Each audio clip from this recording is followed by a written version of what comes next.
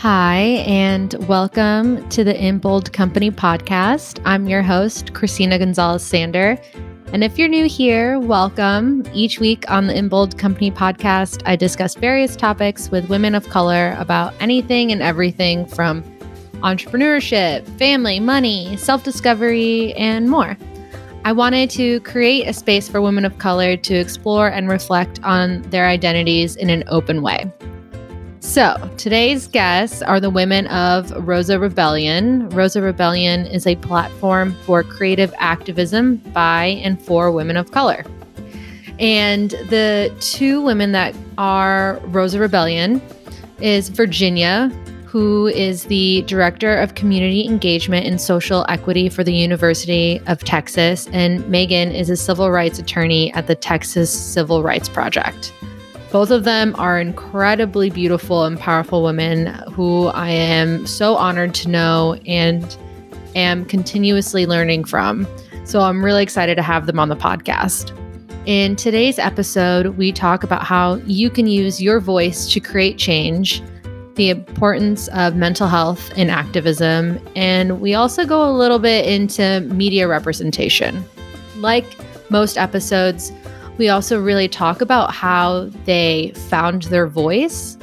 And after re-listening to the conversation, I really want to encourage everyone listening to remember using your voice doesn't equate to having to do a bold or grand act.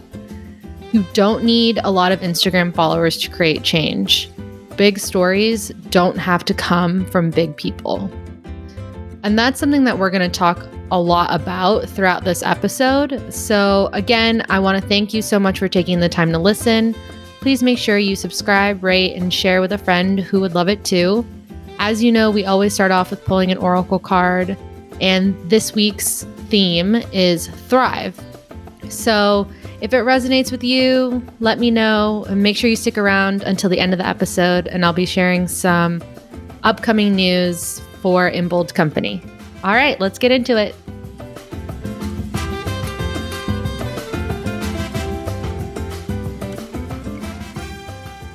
Well, we can go ahead and get started. Normally I do the interviews in person, and I love having people pull an oracle card. But since we're not in person, what I'm going to do is I'm just going to shuffle, and then you can tell me when to stop. Okay. And then I'll just pull one for you. And I'll pull the top one. Okay. Okay. So I'm going to shuffle now. Stop. So the card that I pulled is Thrive. And I'll send this to you so you can see what it looks like. These are my favorite cards ever. But mostly I do this so that, not that we have like a theme for the conversation, but I love to end them kind of circling back to the beginning of our conversation and seeing like if anything came up that was related to it.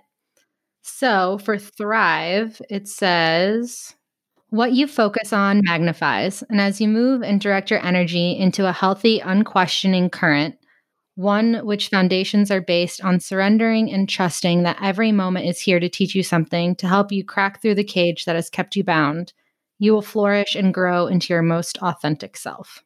Well, I mean, I couldn't literally imagine a better card for this moment. I know. To perfectly So weird. Capture my exact sort of mindset right now. I mean, as you and I were talking, we're obviously recording this in the middle of the coronavirus pandemic, and there's been this interesting juxtaposition, I think, at least on the internets, right? Some folks who are really preaching this message of like, use this time, be as creative as possible. Like, there's no excuse, learn a new language, write a book. And then this other part where people are saying like, how about we also give room for the fact that some of this is traumatizing and triggering and stressful. And also it shouldn't just be about you. How can you serve others? And I've been really, trying to oscillate back and forth between, particularly sort of from my paradigm, like spiritual paradigm, there's this juxtaposition of like fear or faith, and that you can only have one or the other. And I've been really trying to be comfortable sitting in this space of like, no, they can coexist. Like it's okay to have faith through the fear. Or it's okay to acknowledge that fear is going to exist and still have faith in your ability to adapt and navigate, and have faith that like your purpose in God for me, or like your purpose in this moment isn't meaningless just because you have anxiety or stress. And so, yeah, this idea of thriving, I think probably a really critical moment for us, like here in America, where we have this very pointed picture of what thriving looks like. Like there's even this kind of prototype of what that looks like on Instagram. And it's like, we're all going to have to figure out the different layers and the different sort of image of thriving in this moment. Yes. No, I love what you just said, because I felt the same way. I think you're right. Like on Instagram, especially, there's two very polar opposites where people are like, use that time, get it done, like all these things. But you don't have to if you don't want to. You can if you want. It depends also on how you cope through things. It just depends on a lot of different factors. And we have to like tell people that it's okay to have both sides. For me, I literally posted something today where I was like, I'm a very optimistic person, but that does not mean that I'm not still worried or concerned or stressed. I work in the event industry. That's my full-time job. Like the event industry was completely wiped out. You work in community engagement. You literally cannot be near your community to engage with them unless it's virtually. So everyone's pivoting. You can have a good day and a bad day, especially in this time. Or a good hour and a bad hour. All in the same day. A good minute, bad minute. Because honestly, what are days anymore? What's Wednesday versus Thursday? Nothing. Everything's bleeding into each other, honestly. No, seriously. Yeah. I'm in a group chat with, obviously, Nina and Regine, and we were like, yesterday was good. Today was not great. An hour ago, I was happy, and now I'm not happy. So that's where we're all at right now. Also, I want to say, I don't think have I seen you since we did the shoot for Awesome Women? Oh my goodness. It's really sad if that's the case, but I think it might be the case. I think it is too. I mean, not that we've been able to leave our houses, but still. True. But yeah, between January and now, I don't think, because that was like the first week of January after New Year. Yeah. Well, thank you for having me on that. It was so wonderful. It was beautiful. Well, I'm just glad that you accepted the invitation, but it's also this weird thing where it didn't feel like it's like an invite for me. It just felt like a space where all those women should naturally have been in. And yeah, I think that's a lot of what I really appreciate about what you do in Bold and what you do through Misfits Fest is like you're constantly like disrupting and irritating spaces that typically wouldn't have you or me or other women of color in them. And I honestly couldn't have thought of doing that shoot or article any other way. It was amazing. Truly. I have the magazine at my house, obviously, and it sits in my living room. I mean, so from what I know, I heard that you also requested that they include diversity throughout the entire magazine. Am I on point with that? Or like, can you talk about the process of what happened with that? Sure. I mean, first of all, I do want to recognize that the team there was really open to working with me, which is not always the case. So I was really grateful that they didn't just in some ways default to their original vision and or structure and ways of doing things. And so basically, they reached out to me and said for some strange reason that they wanted to do a cover article around the work that I do. And I was kind of immediately like, no, I'm good. Thank you. It's become my default answer. Because one of my growing frustrations, I think, with media in general, but particularly in a space like Austin, is that you've lived here, you understand sort of this irritating juxtaposition of being this very liberal and progressive and weird city. And yet that doesn't hold weight when we think about actually interrogating the ways in which we build spaces and systems. Right. And are we truly being inclusive and equitable? And I think over the past few years, I've kind of gotten this dynamic, particularly with media and storytelling, where if we do happen to invite or include a voice of color, it's the same voices over and over again. Yes. Almost like these become the approved voices. Yeah, like the token voices that are supposed to represent everybody. The whole diaspora of of melanin. And that's become frustrating, also exhausting, and also just a disservice to the true reality of our city.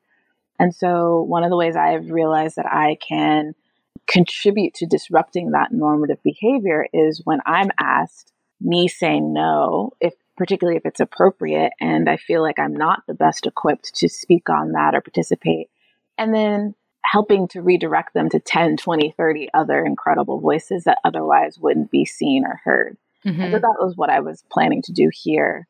And then they were open to just having a conversation on the call. So my other hesitation was kind of like, interesting to do a whole issue on diversity, inclusion, and equity when it's not necessarily what I've always seen come from this publication or other publications like it. So I was really intrigued about like, how are y'all going to do a entire issue on this conversation? But is there actually going to be some transparency about where you guys are in your own journey of equity? And so that's basically what I laid out to them was like, I'd originally wanted that group shot to be the cover image, but, I don't know if you've seen, but they, have a particular aesthetic and structure, and it's always one profile. Right. And so I said, okay, but could I, do a group portrait of women that I admire, that I'm inspired by, who are doing this work every day? How could we recognize them? And then I got actually connected to a woman named Ashley, who is in the community, who had been behind the scenes talking to them about doing an all Black issue for Black History Month. And that ended up not transpiring. And so in conversation with her, I was like, well, what if we at least did a feature, right? Exhibiting some of the incredible boss babe Black women in Austin. And so ended up kind of following up with them and saying like, I'm on board to do this article if A, we can do a group portrait celebrating other women doing this work. B, there's a feature around Black women in celebration or recognition of Black History Month. And C, that there is some sort of message, whether it's the letter from the editor or a separate article acknowledging where Austin women is in this journey. Because I find it to be inauthentic for this to be an issue preaching about what Austin should do if you as a publication haven't honored that. And I thought the letter from Melinda Garvey, who's the publisher, was really thoughtful, really transparent, and I think most importantly, demonstrated the action that they are taking in order to make sure that moving forward comprehensively, this is the ethos of Austin Women. Because like, it can't be the name of your magazine if you're not truly representing Austin women. Yeah. And to their credit, they launched a committee that's going to serve to basically be eyes and ears for the whole editorial process and or content to ensure that folks aren't being left out. And so, yeah, it was honestly a pretty, like on face value, it was like, oh, okay, this is a wonderful thing to be a part of. And, these are some really beautiful photos that I'll have. Yeah. But it was pretty internally challenging. Like I had a lot of anxiety about it. One, I have anxiety about like, anytime I've ever been like recognized or honored or whatever, I'm like, I really rather you just like cut a check to invest in the work we're doing. Like I can do without the like putting on another fancy dress and going to, a chicken dinner. Like I'd rather we just figure out a way to support the work. Do something. Right. It's kind of like can we all just walk the walk versus I think that there is something to be said about certain instances where women of color, people of color can be tokenized in being like, look, we're recognizing this person and the work that they're doing. And sometimes it is the same person over and over again. And then that's kind of like all they do, right? There has to be a lot more action behind the recognition, the talking, the publicity. Like what are what are people actually doing and where is the intent behind that?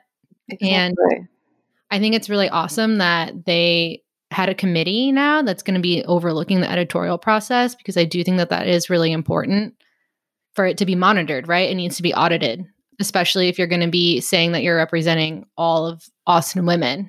Yeah, there has to be accountability, right? Mm-hmm. It's not, because I think the response to like doing an all Black issue was like, we're not a single race magazine. And we're like, well, that is actually really hard to understand if we look at a 12-month calendar year. The majority of the women on the cover are white. Yeah. And then we look at the inside that magazine and everyone in that issue is white.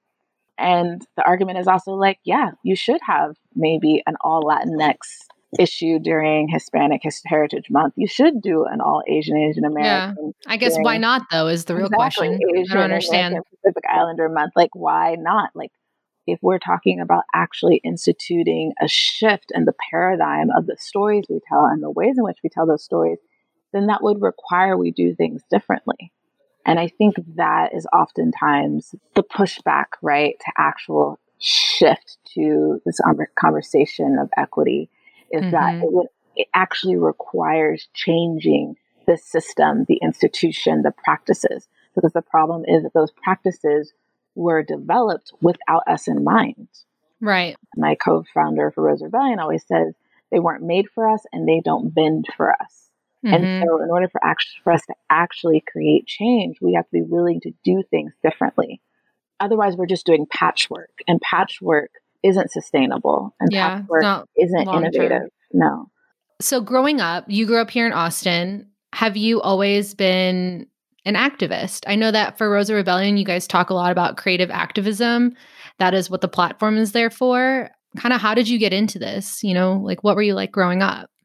Well, on a fateful day in 1988, I came into the world. I was kidding. I think one of the things that seems to have been sort of a common sort of thread through my life, and part of it was just born out of circumstance and I think kind of self-preservation, is that if I were to go back and look at my elementary school experience, my high school experience, my college experience, my grad school experience, I always somehow end up in this space where I have to create a space for people that look like me. That it's either doesn't pre-exist, isn't functioning, or isn't operational. So right in high school, that was creating a space for Black students to come and gather. I went to a high school where I was the only Black female in my grade. We were the only Black family in the neighborhood that we grew up in. And so part of it was constantly asking, what are the ways in which we can create space that honor us, right? And recognize us. So part of that was self-preservation. And then I look at college, creating a diversity inclusion committee, because that didn't exist in the infrastructure of the college. And we were constantly having to question certain practices of recruitment of students, of the retention of students of color, of the academic success of students of color, of the lack of curriculum that honored our identity. And then I look at grad school and it was the same thing, or even moving back to Austin after undergrad and having grown up here my whole life and realizing there was no space for young professionals of color, not in just a social circumstance, but when we looked at the pipeline into leadership, there was nothing that said we were welcomed, we were being recruited, or that we were needed. And so, I ended up helping build the Urbanly Young Professionals. So, I don't know if it's sort of a chicken or the egg thing, or it's some of it's self-preservation and some of it is like selfishly, I just want these things for me. But other things is I've always had this sort of dimension to me is like, it doesn't exist. Cool. Then let's create it. Like what's stopping us from creating it? The only thing anyone can ever say to us is no. And then we're going to find a way to go around it. Yeah. And no is not really a final answer. Yeah. And I think I constantly get irritated with the exhaustion, but I think I often sit in the intersection of this. And I think Megan does too in her work. And then we do collectively through Rosa Rebellion, which is working with inside systems and institutions that weren't built for us or made for us, but then circumventing those spaces and just creating something from scratch. Because it's sort of this, for me, I always use the metaphor, folks for a really long time, we love using this imagery of like a seat at the table. We're giving you a seat at the table. Well, that still means that someone's in power and gets to decide who gets a seat, what type of seat they get, where they get to sit at the table. And so even when we're working within systems or within organizations, we're constantly having to like pound at the door and say, you forgot us, you forgot them, you should have done it this way. Sometimes there's such a freedom and a more meaningful impact when we can create things that didn't exist. And then we get to decide how tall the table is, what the table is made out of, how many seats it can hold. And so I think that's ultimately, how Rosa Rebellion was created. So what I was talking to Virginia about earlier was kind of, I wanted to know what your experience was growing up. Growing up as a woman of color. She grew up here in Austin. She was mentioning that she was the only like Black woman in high school, right? Virginia here? Yeah. Just the whole city. The whole city. And yes. So, you know what I mean? Like, I want to know what your experience was like, because I have friends that grew up in Houston, for example, and they're like, it was very diverse where I was from. And I was like, I grew up in the suburbs of Chicago mostly, and it was not diverse at all. Yeah, I grew up in actually the house that my mom was raised in by her grandmother. So it was my great grandmother's house, and on that land in Tyler, Texas. And Tyler's like a really small town that now as an adult, I realize had a lot of complex racial dynamics going on. It was very racially segregated. But as a child, I didn't see a lot of that because on either side of my house, like physically in Tyler, were cousins. So I had a cousin to the left and a cousin to the right that lived there. And I lived in the country. Like across the street were woods and like cows, like no street lights, like the country. And like when we would go to the store, we would like go to town. We'd say we're going to town. So it was very country. And then on the majority of the things that we did, there were like Black neighborhoods because of how racially segregated the city was. And then when I turned 11, we moved to Beaumont, which was a completely different experience. And I ended up being around a lot of Black people, again, a very racially segregated city. So the West End being primarily white people and the rest of the city kind of being people of color. Like my high school had very few white people. Like I could kind of count them. But all of that being said, I still had like complicated issues around race that I didn't always recognize. Even it took really, even after law school, I started to recognize some more of it. But I remember when I went to elementary school, like my best friend was this white girl. And I felt, for whatever reason, like I could tell as a kid, like I felt like white culture.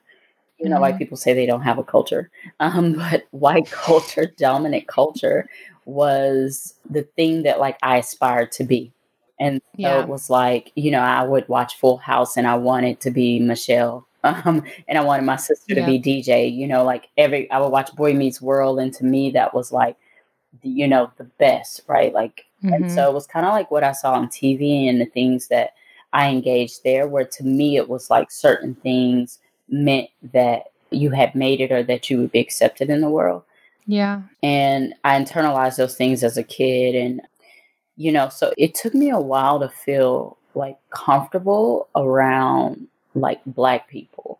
In fact, my dad, when I was which is crazy because I had been around. Yeah. Could you talk more about that? Yeah. I'm really interested in hearing that. I mean, I already loved what you said earlier about like white culture and wanting to be Michelle and that sort of thing. And I don't know if people really realize how much we internalize media, right? And what we see as beautiful or successful or cool. And you don't just woke one day and realize that you'd been internalizing all that stuff, right? Sure. Like, I think, man, it was so interesting because like I said, I had cousins on either side of me. I went to a Black church. My dad was a pastor. Like I was around Black people all the time, but I think I always felt a little bit like misplaced almost. And I think I was just internalizing so much from what it meant to be wealthy, what it meant to, have privilege, like what it meant to, when people would talk about dialects or what did it mean to speak correctly. All of those things I think I had internalized. And so, one of the decisions when we moved to Beaumont that my parents intentionally made was I could have gone to school on the west side of town, which was primarily white. And my parents made the decision that I would not do that. They really wanted me to get comfortable in my own skin and get comfortable being around Black people from all types of backgrounds. And I think that that was really, really crucial for me because I moved from like kind of being uncomfortable or feeling like I didn't fit or feeling like I was just kind of like a different type of person that might not be accepted by Black culture to like finding pride in it. And then I went all the way to the other side, which is, like I'm going to dismantle, white privilege, and whiteness is a construct. And so. Well, what was that transition like, though, for you? I know you said earlier that you kind of didn't feel like you fit in with Black people. And then now you're on the complete opposite side of the spectrum from how you used to feel. Like, what changed for you? Yeah, I think it was gradual. It was like my friends changed. And really, it was just proximity. I mean, I just went to a school that really just didn't have that many white people. So like, but my friends changed. I found a group that I did fit in with that were, pretty much all Black people. I, came to college and I went to UT, and being in such a white space where, I could literally be in a class of 300 and be the only Black person. There was, something very jarring about that, especially coming from pretty much like an all minority high school that drove me to like find my people.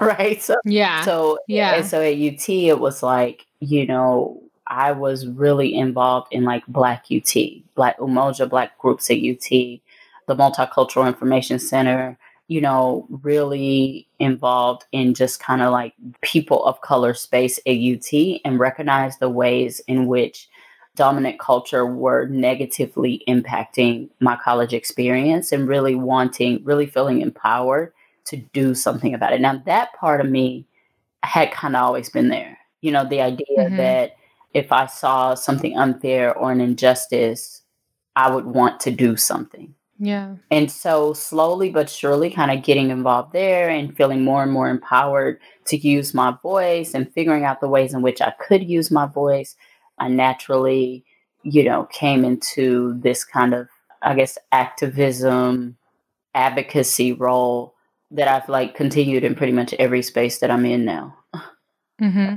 I'm so jealous of the both of you that you were in undergrad and, finding your people in that way and trying to create groups and be part of groups with other people of color, because I went to school in Iowa. I went to the University of Iowa, and it was very white.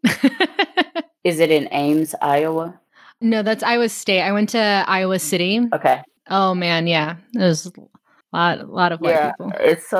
No, I think that transition was interesting because, Williams, I went to school in Massachusetts, wasn't too dissimilar from my high school experience. It was just obviously a bigger space. So the scale changed. But I was so excited in college to like pursue finding my like melanated like group of folks that it just became sort of this organic pursuit. Again, part of it is self-preservation and part of it is then actually feeling provoked to be a part of shifting the way that space operates.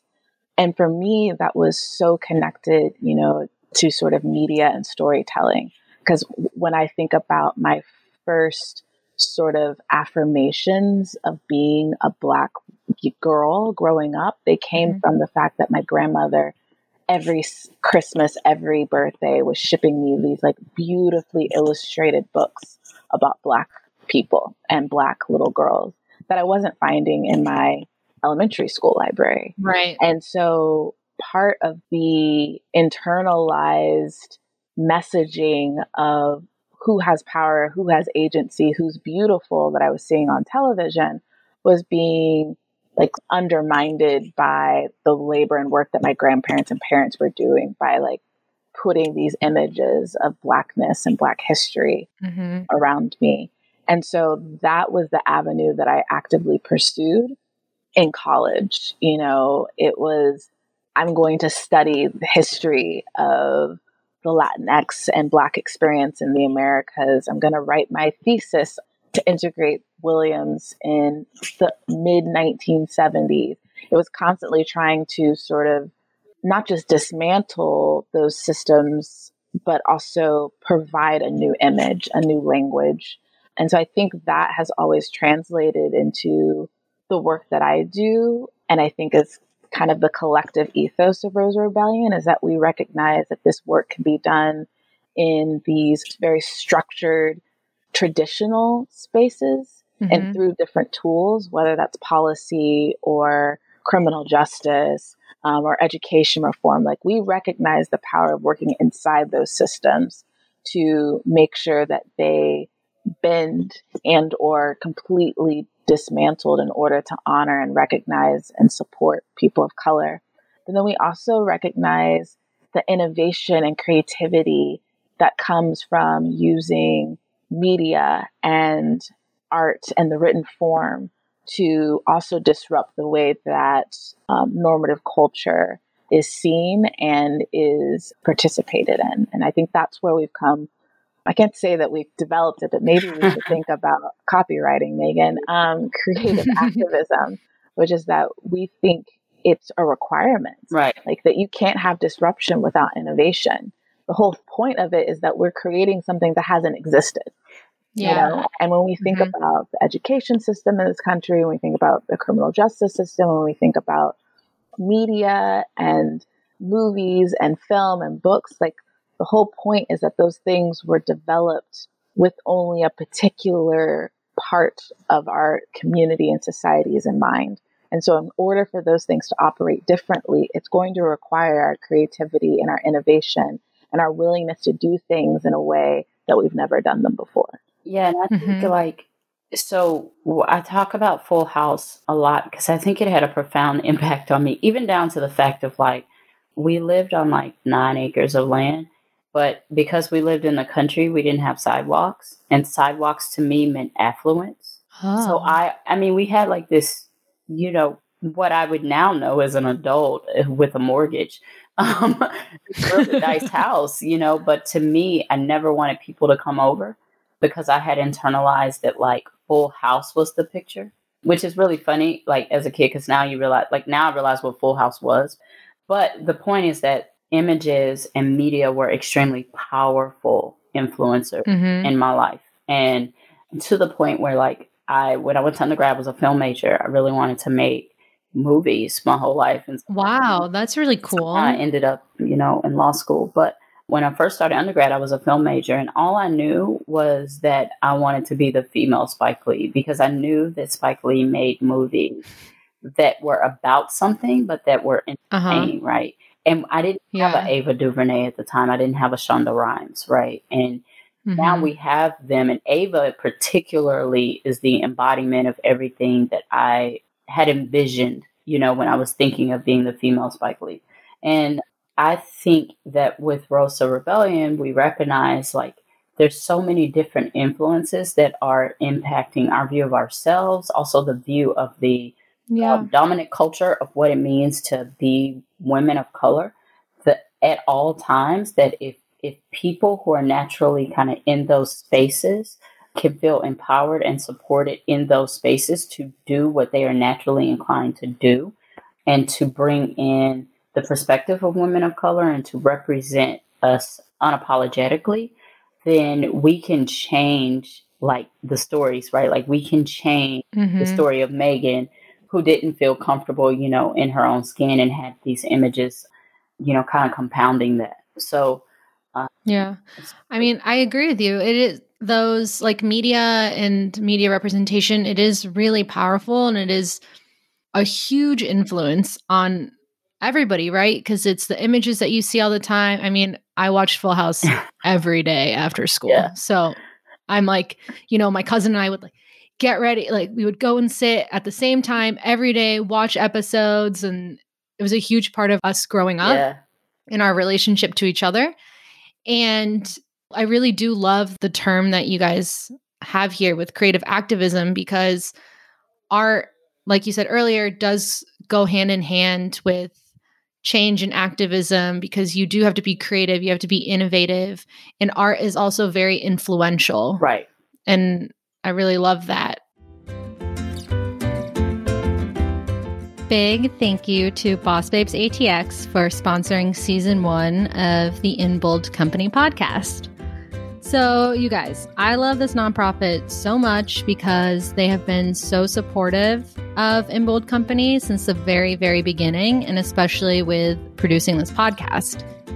So not only have they supported me, but each year they educate and connect 1,500 plus emerging women and non-binary creatives, entrepreneurs, and leaders through their different programs, with 20,000 plus community members per year attending their programs. I mean, honestly, that's like a mouthful for me to say, but they do such a great job. And we all know that being an entrepreneur, creative, human trying to do things is super hard without access to resources and community. In May 2020, Boss Babes ATX will be introducing their first ever membership. So this is for women and non-binary leaders seeking personal and professional development. The membership tiers will be anywhere from $5 to $50 a month, and it will include access to Boss Babes ATX personal resource guides, to intimate networking and trainings with other thought leaders and mentors in the community. So, to learn more about Boss Babes ATX programs and their memberships, head to bossbabes.org, and you can use the code INBOLD2020 for 10% off anything in their shop, their membership when it launches, and all ticketed Boss Babes ATX events for 2020. You can support them while supporting us. Thank you so much, Boss Babes ATX. For you guys now today, we've seen a lot of changes in media representation in movies. What have you been thinking about that? There's definitely more movies now where there's Asian women that are the star, right? I mean, I love me a good chick flick. So I love I love To All the Boys I've Ever Loved. I love YA anything. So what is it? Definitely Be My Maybe. Yes. Oh, which I thought was so funny. Yeah, Yeah, I think we're in this moment where we're seeing more spaces being developed to nurture that type of art. Like, I think if you just look at Netflix, this is not an ad for Netflix, but we've named 2 of their shows already. They created Strong Black Lead, and they just created Call Me Maude, which is the like Latinx version of which is, it basically just is helping like streamline content on the platform that particularly focuses on movies or television that either have a central character that is Black or Latinx or is written by. I think one of the things that still continues to be problematic, right, is who's pulling the strings for this type of content, and therefore who has the power to romanticize certain narratives or to create this monolithic perspective, a particular experience. And so if we look at the studios, who's running the studios, who's actually directing these films, who's writing these films. I think there was just an article about the live action Mulan, which I am so excited to see. And then turns out that the costume designer, the head designer, was this white British woman. And she did this whole article to be like so braggadocious about the fact that she was like, yeah, I spent like a whole 2 weeks in different provinces of China doing really intense research about the culture. And people are like, yeah, imagine if we could have just hired someone. We could have just hired someone that already knew. Who lives, like, is Chinese, who lives in those provinces and like didn't have to do 2 weeks of PhD research. And like the fact that like she didn't even have the wherewithal to recognize how problematic that was, that in order to bring this lived experience to life, she spent 2 weeks, which is not a long time. Let's put that on the table. Is infuriating, right? When there is like so much brilliant talent and innovation happening in the Asian market at large in terms of fashion and style, but particularly the Chinese market. And it's like, y'all couldn't find someone to design the costumes for one of the biggest live action films, in the past decade.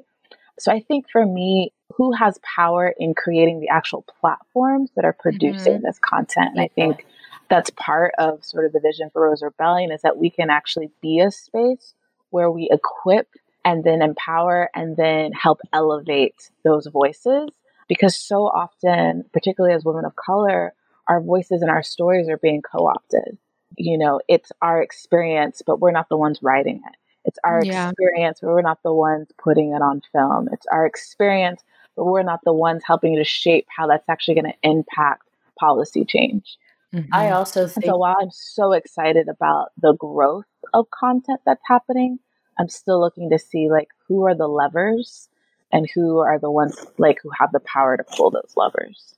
Yeah. I mean, Megan, what were you going to say? I've been encouraged, but also kind of saddened, I guess. It's like both, by the work that's being done by women of color in the field, right, of media in particular. So Ava, really, really working to make sure that her writing room is at least 50%, women of color. And I think she recently had one that was like 100% women. But then also thinking about the labor that's required in that, right? Like that we still in 2020 are having to, and really having the access and the acclaim and the success of someone like Ava still have to fight in those rooms, and the cost that comes with that, or you have Gabrielle Union, who raises issues on America's Got Talent and then loses her job for it, so we still have fallout happening because we are raising our voices. And so that's really, really frustrating. So to be, I guess my extreme dream is to see us get to the point where we don't have to ask anyone. There's no one that we're answering to, and we can just feel the freedom to create and to tell our stories kind of without also having to carry the extra burden of, fighting these execs who don't get it. Yeah, jumping through the hoops because it's both, right? Like you're excited. There's already the labor of telling our stories and reclaiming that and being sure that we're the voices that are getting to tell the stories. But then also just the labor of saying, like, I'm still fighting for a place. I've already proven that I can bring in, $1 million blockbusters, but I'm still having to fight you to understand why it should be people who look like me writing these stories. So, there's still a lot of work to be done. Still so much work to be done, but I am encouraged by what I'm seeing so far. I wish people didn't lose their jobs for raising their voices like Gabrielle Union, or have to walk away. Like I think one of the writers of Crazy Rich Asians walked away from the sequel, I think, because she was being paid less than her male counterpart. It was almost a third less. Yeah, and it was absurd. Wow. It's like, but, so she, in that moment, obviously, advocated for herself and is being an activist, but it also costs, a lot to do that. And so it would be nice when we are the ones writing the checks. It's funny. I was having a conversation via, all great conversations happen, Instagram, group chat, and with my brother and two of my other friends, we were talking about, to Megan's point, that there is some encouragement in seeing the expansion of content that's happening and who's at the helm. And I will say that one of the encouraging, I think, pieces that's come out of probably the last 3 to 4 years is that, when we grew up, there were like 5 choices of content that featured Black families, right? So like in the 90s, it was Fresh Prince, it was The Cosby Show, it was Sister, Sister, maybe we'll throw in like Hanging with Mr. Cooper, and so it was like, if you weren't watching those, then you weren't watching anything at all. And there was also this sense of responsibility to watch them, because you realize as soon as the numbers dipped, we would lose it. And I've actually talked to a lot of my Asian American friends in college who felt the same way about like, oh, everyone's going to go see The Farewell. Everyone's going to see Crazy Rich Asians. And everyone needs to see Parasite because like, if we don't support it, we're not going to see ourselves. Like, this is our moment. And I think where we are now, like if we look at the landscape, because I do think Black media has kind of pushed things a little further in the past year or two, right? Where we have Insecure and Atlanta and Blackish and Greenleaf, right? Well, if I were to like go through that list, or Power, you know, I'm probably only watching 3 of those shows, based on my own interest, right? Yeah. And I think what is somewhat hilariously progress is the fact that there are different types of content being produced by Black people that some of it, you know, we could question the taste level. We could question sort of like how great the content is, but it's progress that we have those many options and that diversity where we get to opt in what we want to watch.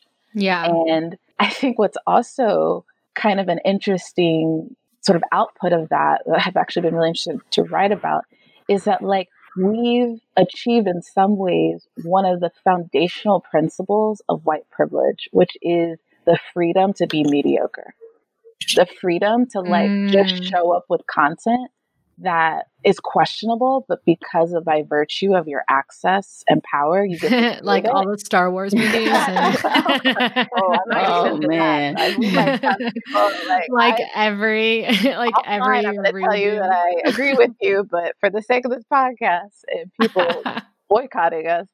But it's true. It's like one of the greatest foundations of that is that you don't have to even fight to create, because by virtue of being able to navigate that system and be invited into certain writer rooms or have a certain name precede you as a director, no one's questioning whether or not your content will sell. And so it's like this weird thing to kind of maybe celebrate, but it's like, maybe we'll get to a point where folks just create content and it doesn't have to be life-changing, back-bending content in order to thrive and to have a place. Right.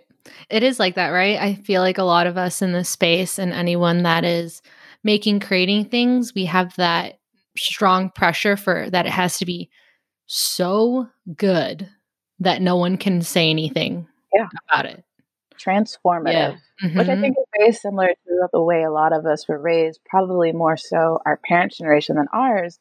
But, you know, I think the problematic sort of construct of the model minority, you know, we talked a lot about this with Alice Yee during one of our panels during International Women's Day. It was just like this idea that you have to be perfect and show up or you'll never be invited again or you won't get hired. And the same thing I think was true for Latinx and Black communities, where we were constantly told we had to be 5, 10, 20 times better on anything that we did, particularly within education, in order to be considered. Yeah. You have to come so correct that nobody can doubt you. Well, I want to circle back to what Megan said earlier about being encouraged, but also being discouraged. I feel like there are a lot of people out there that would probably want some encouragement, maybe from both of you guys. Like, I think it can be scary. It can be very tiring to keep pushing barriers for women of color.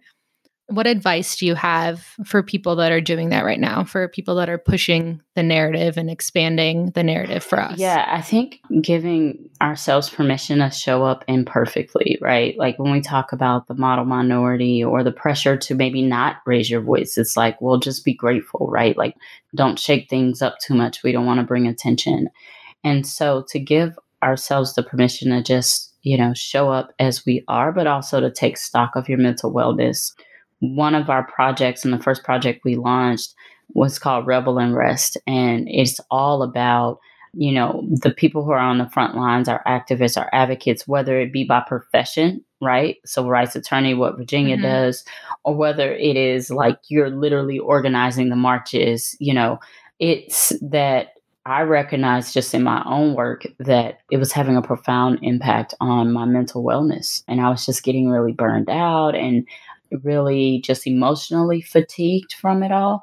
and recognized that I really needed support, and that there were likely others who needed support who weren't resourced and wouldn't, go pay a therapist or whatever. And so Revel and Rest was really created to encourage our activists, our frontline advocates, to breathe, and to really take a moment and to give themselves the permission to take care of themselves. And sometimes that means you don't fight that fight this time. And sometimes it means that you give yourself permission to not be the one who takes up every single mantle. And then sometimes it means that, no, you fight that fight at this time, and that's your, mantle to take up, but that you allow yourself the moments that you need to take stock of your mental wellness in it. And so the way that I do that is, so by profession, I'm constantly, every single day, my job is literally to look at the criminal justice system in Texas and to interrogate it and to try to transform it to be an actually just system. Because right now I wouldn't even say more just, it's just injustice. So, and, that takes its toll. And so in my spare time, I don't, for instance, I stopped watching police shooting videos. I don't watch a lot of criminal justice related things. And then I might not, in my own time where I need to kind of protect it, I might not show up to every march. And it's hard to say that, I guess, publicly. I do show up to some marches, but it just might be that, like, that week, it was a lot. Like, I did a lot of trying to bend systems in my professional life, and I need a moment in my personal life to breathe. Yeah. But there was a time when it's important to take care of and there was a time when I couldn't even say that. Like, it was like, I have to be there. Like, people are going to think I'm not down if I'm not there. People are going to think, whatever. And it's like, no, like, it's okay to say, you know what, like, I need a moment. So, my encouragement is for us to fight for joy in this fight, and what it looks like to fight to have joy. Joy is an act of resistance, is to give yourself the time that you need to breathe and to take care of your mental health. Yeah. Virginia, what do you think? Yeah, I think connected to that, I think there's this immense pressure, not just to show up, but for me, at least, I think in this moment where I'm constantly trying to gauge the impact that I'm having. And sometimes it's really hard to see it. And, I joke all the time. I'm like, at the beginning of the year, I'm like, all right, team, we're going to solve racism this year. December 31st comes around, like, well, dang it, we didn't do it. All right, let's try it again next year. But I think as this world continues to feels like move faster and faster, except for the month of March, which felt like 6 years long. So slow. So slow, that we don't give ourselves credit, I think, enough for, this idea of small victories. And sometimes those small victories come in the fact that we did show up. And sometimes those small victories come in the fact that we've built bridges and we've built coalitions in spaces that we didn't imagine being built before. And so I've been trying to, particularly in this like literal moment where things feel very uncertain and it's really hard to see what impact could look like in this landscape. I've been trying to give myself room to appreciate the moments where I could have not showed up, I could have not participated, but we did, and counting that as a win.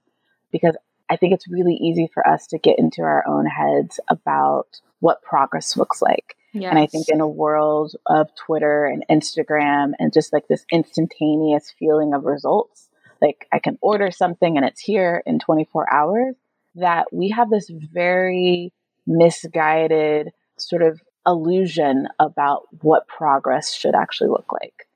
And then there's also this comparison game that we constantly play, like, oh my gosh, he or she was able to create that in how much time? Or like, oh, that's what I should be doing. Or it doesn't count unless I'm able to demonstrate the impact, right? Megan and I talk about that a lot, right? Because so much of our work is invisible. Yeah. And there's this invisible labor that comes just innately and naturally, I think, for women of color, where part of our labor is literally showing up to spaces that weren't built for us and holding space, right? But that's not going to be documented on Instagram, and that's not going to get us invited to whatever show or whatever interview or get us on the front page of whatever.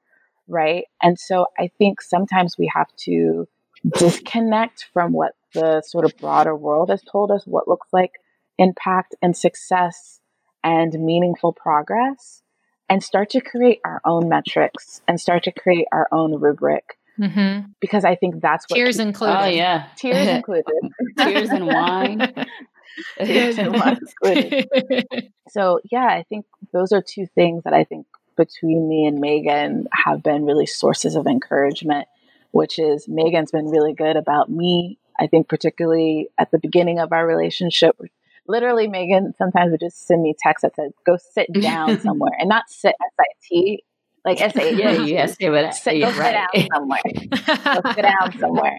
Because I was just this constant feeling of like, if I'm not there, if I'm not present, if I'm not participating, right? Not only this, not so much this idea of people are going to think I'm down, but like I'm going to miss out on something that could be transformational. Right. And I think from my end, it's been like, let's recalibrate what this success looks like or what progress looks like. And I think particularly in this mode where, and I don't think it's too dissimilar from like the civil rights movement, right? When we think about the most prominent activists getting a lot of media attention, but now it's more visceral because of Instagram and Twitter, that it's like, oh, I'm not doing enough. It's like, no, they're just doing a better job of documenting it. Yeah, it's just visible. Yeah, visible. Your work is meaningful. And so between those two pieces, it's been really encouraging to me that we get to write our own narrative around this work. And this shaming and the guilt and the feelings of being around invisible labor, I think is one of the more powerful things that we can do through some of our platforms. And then I would say like also, to find your people. And I don't want that to feel like work though. So that's why I paused a little bit. But I think it's important to have people who can, encourage you or fill you up or tell you to sit down, who really recognize the labor that you're putting in that might not be recognized on like in a broader sense. Like, you're not getting the news interviews. You're not, there's kind of this celebrity activist culture that I think is really rampant right now. And, that's not to say that they're not doing the work. I think that they are. There's just certain people who have a louder microphone or getting amplified more, right? And they get a lot of eyes on them. And it's like, but to remember your why and why you're doing the work, it's been crucial for me personally to have people in my life, Virginia included, who can, call that out and who can say like, no, girl, like you're doing this every single day. It's okay if you skip this march, and you need to go take a nap and you'll feel better, so that's important. Take the nap. Take all the naps. That's my advice. Take all the naps. Yeah. Well, no, I think it is really important. You have to have your community. I mean, I say this all the time, but like no one person is going to do everything on their own. It's just not possible. It really is not possible. You have to have people supporting you, people that have your back, people that are going to like, tell you when you got to sit down, people that are going to help you. And I think that everything you guys both just said is so important. And I think people that are doing work right now that is invisible are going to feel encouraged after listening to this. I know that, we're getting kind of close to the end here. And so I just want to ask you guys, is there any women of color right now that are inspiring you that you see? They don't have to be, like I said, or like we've been saying, they don't have to be big celebrities or anything like that. But are there people that you want to shout out? Yeah, I'm going to choose a woman that is more international, and then I'm going to choose a local woman that I think is doing incredible work. First woman her name is Rachel Ricketts, and she does some incredible work around creating space to both challenge sort of this idea of white privilege, particularly for white women, and challenge how they show up to be not just allies, but agitators, while also creating a space of empowerment for women of color. And I just think she does it in a very thoughtful way that's sort of grounded in sort of the innate emotions and psychology of how we show up as people, but also like a very keen understanding of like how communities work and how sociology works and So I would encourage folks to follow her on Instagram. She's got some really lovely zingers that'll give you a nice chuckle every Love a once good in a zinger. while. A good zinger is great. And on a local level, honestly, I would love to shout you, Christina, out and the Women of Misfits. Thank you. I think y'all have been extremely motivating for me on a personal level, just seeing the creativity and sort of unapologeticness that y'all have when you show up in the spaces. What I think was really beautiful is that y'all all do it so uniquely as individuals, and then collectively, I mean, it's a pretty powerful force. Like Regime's talk to herself in the mirror at our event. I'm sure she made people cry. So She's so talented. She's so talented when she writes. Radical. It is. And she was just like, oh, I just like wrote it in my head on the drive over. And we're like, please stop talking. And then I think about you and it. So yeah, I don't know how you shout someone out on their own podcast, but I would like to shout you out. Thank you. No, that's awesome. Yeah, for unapologetically creating a space. And I think what's really beautiful is that y'all clearly are creating an intentional space for Asian American women, but with thoughtfulness about how other women of color can also show up in those spaces and recognizing the power that comes from that as well. Thank you so much. No, that's so sweet of you to say that. I was like, Nina's a complete workhorse. She's so intentional about everything that she does. And they both have really taught me a lot working with them. And so, yeah, big shout out to them. I love them both. Yeah, I think the work that y'all are doing is amazing. It was really cool. I think, kind of around the same time that we were launching Rosa Rebellion, to be like, yeah, okay. Like we would look at what y'all were doing and say like, yeah, they're like, this matters, right? Like we need to be creating this space. And, there are other people who recognize that as well. So y'all are awesome. I think for me, there's one that she does have more national recognition, but so Brittany Packnett, she was one of the panelists at our Rebel and Rest launch at South by Southwest 2019. And now she's on, I believe, MSNBC as a commentator. But the reason why Brittany inspires me or encourages me, one, I literally feel like the words out of her mouth are like my text messages to Virginia. I just don't post them publicly. I just relate. I feel like we're saying the same things. Then I found out our birthday is 3 or 4 days apart or something. And so I was basically I was like, okay, I get it. But also, but Brittany has a humility. She, I guess, could be labeled as a celebrity activist, right? But there is a humility to the way that she approaches things. I've seen her apologize when she got it wrong. I've seen her be extremely gracious to people who were not gracious to her, that I think is sometimes missing.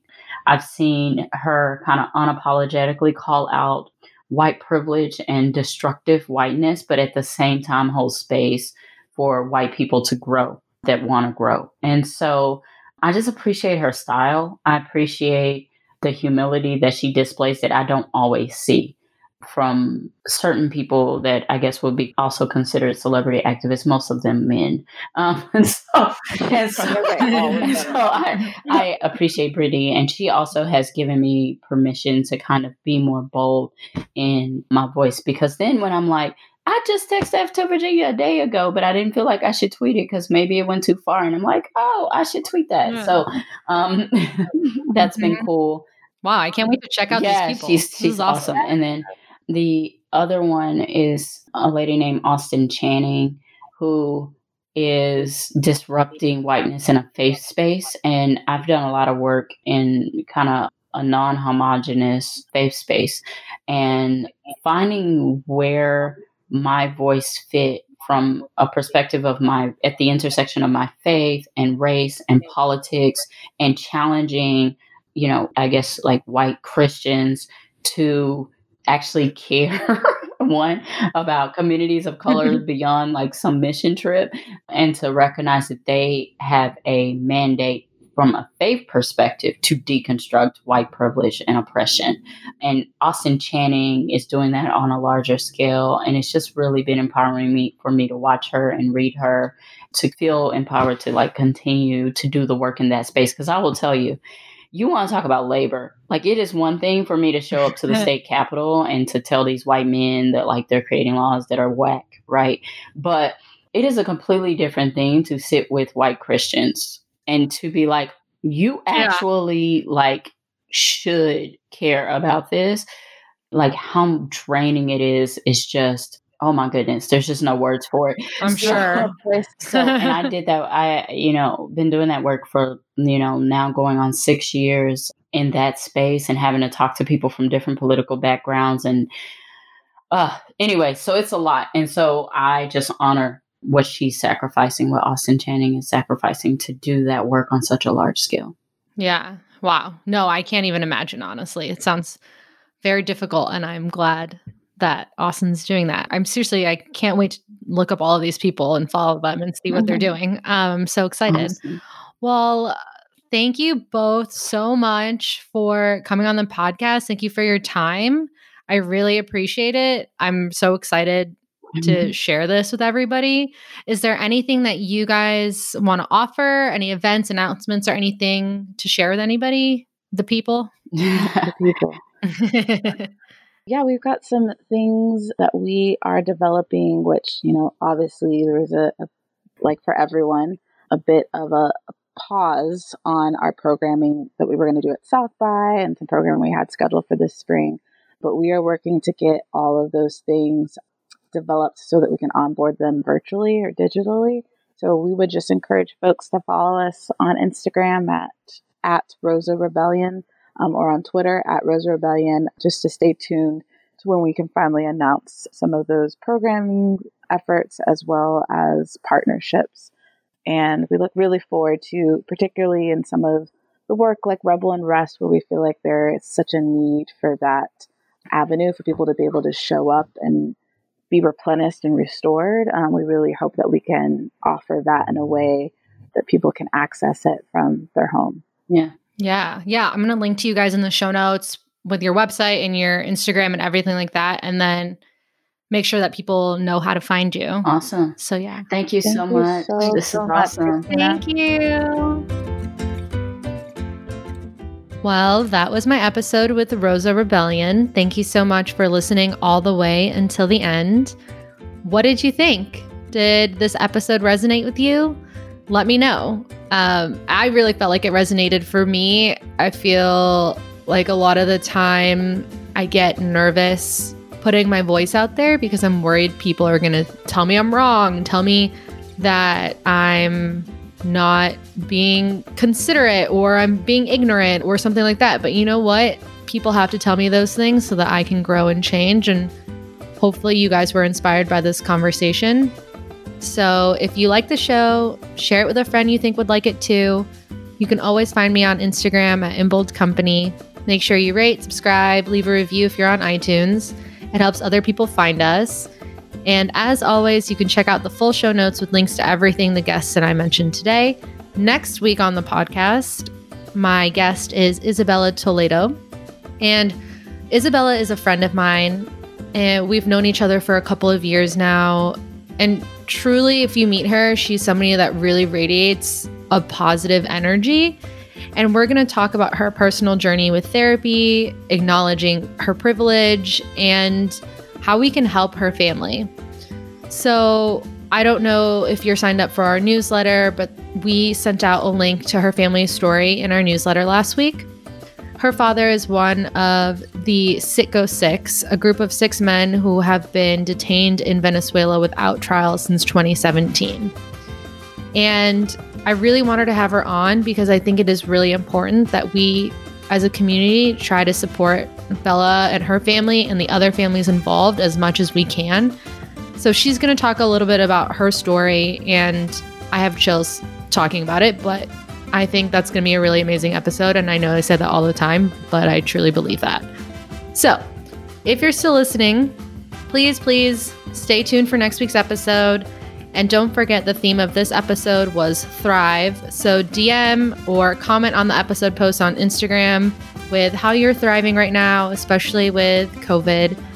So thanks so much. Until next week. Talk to you soon.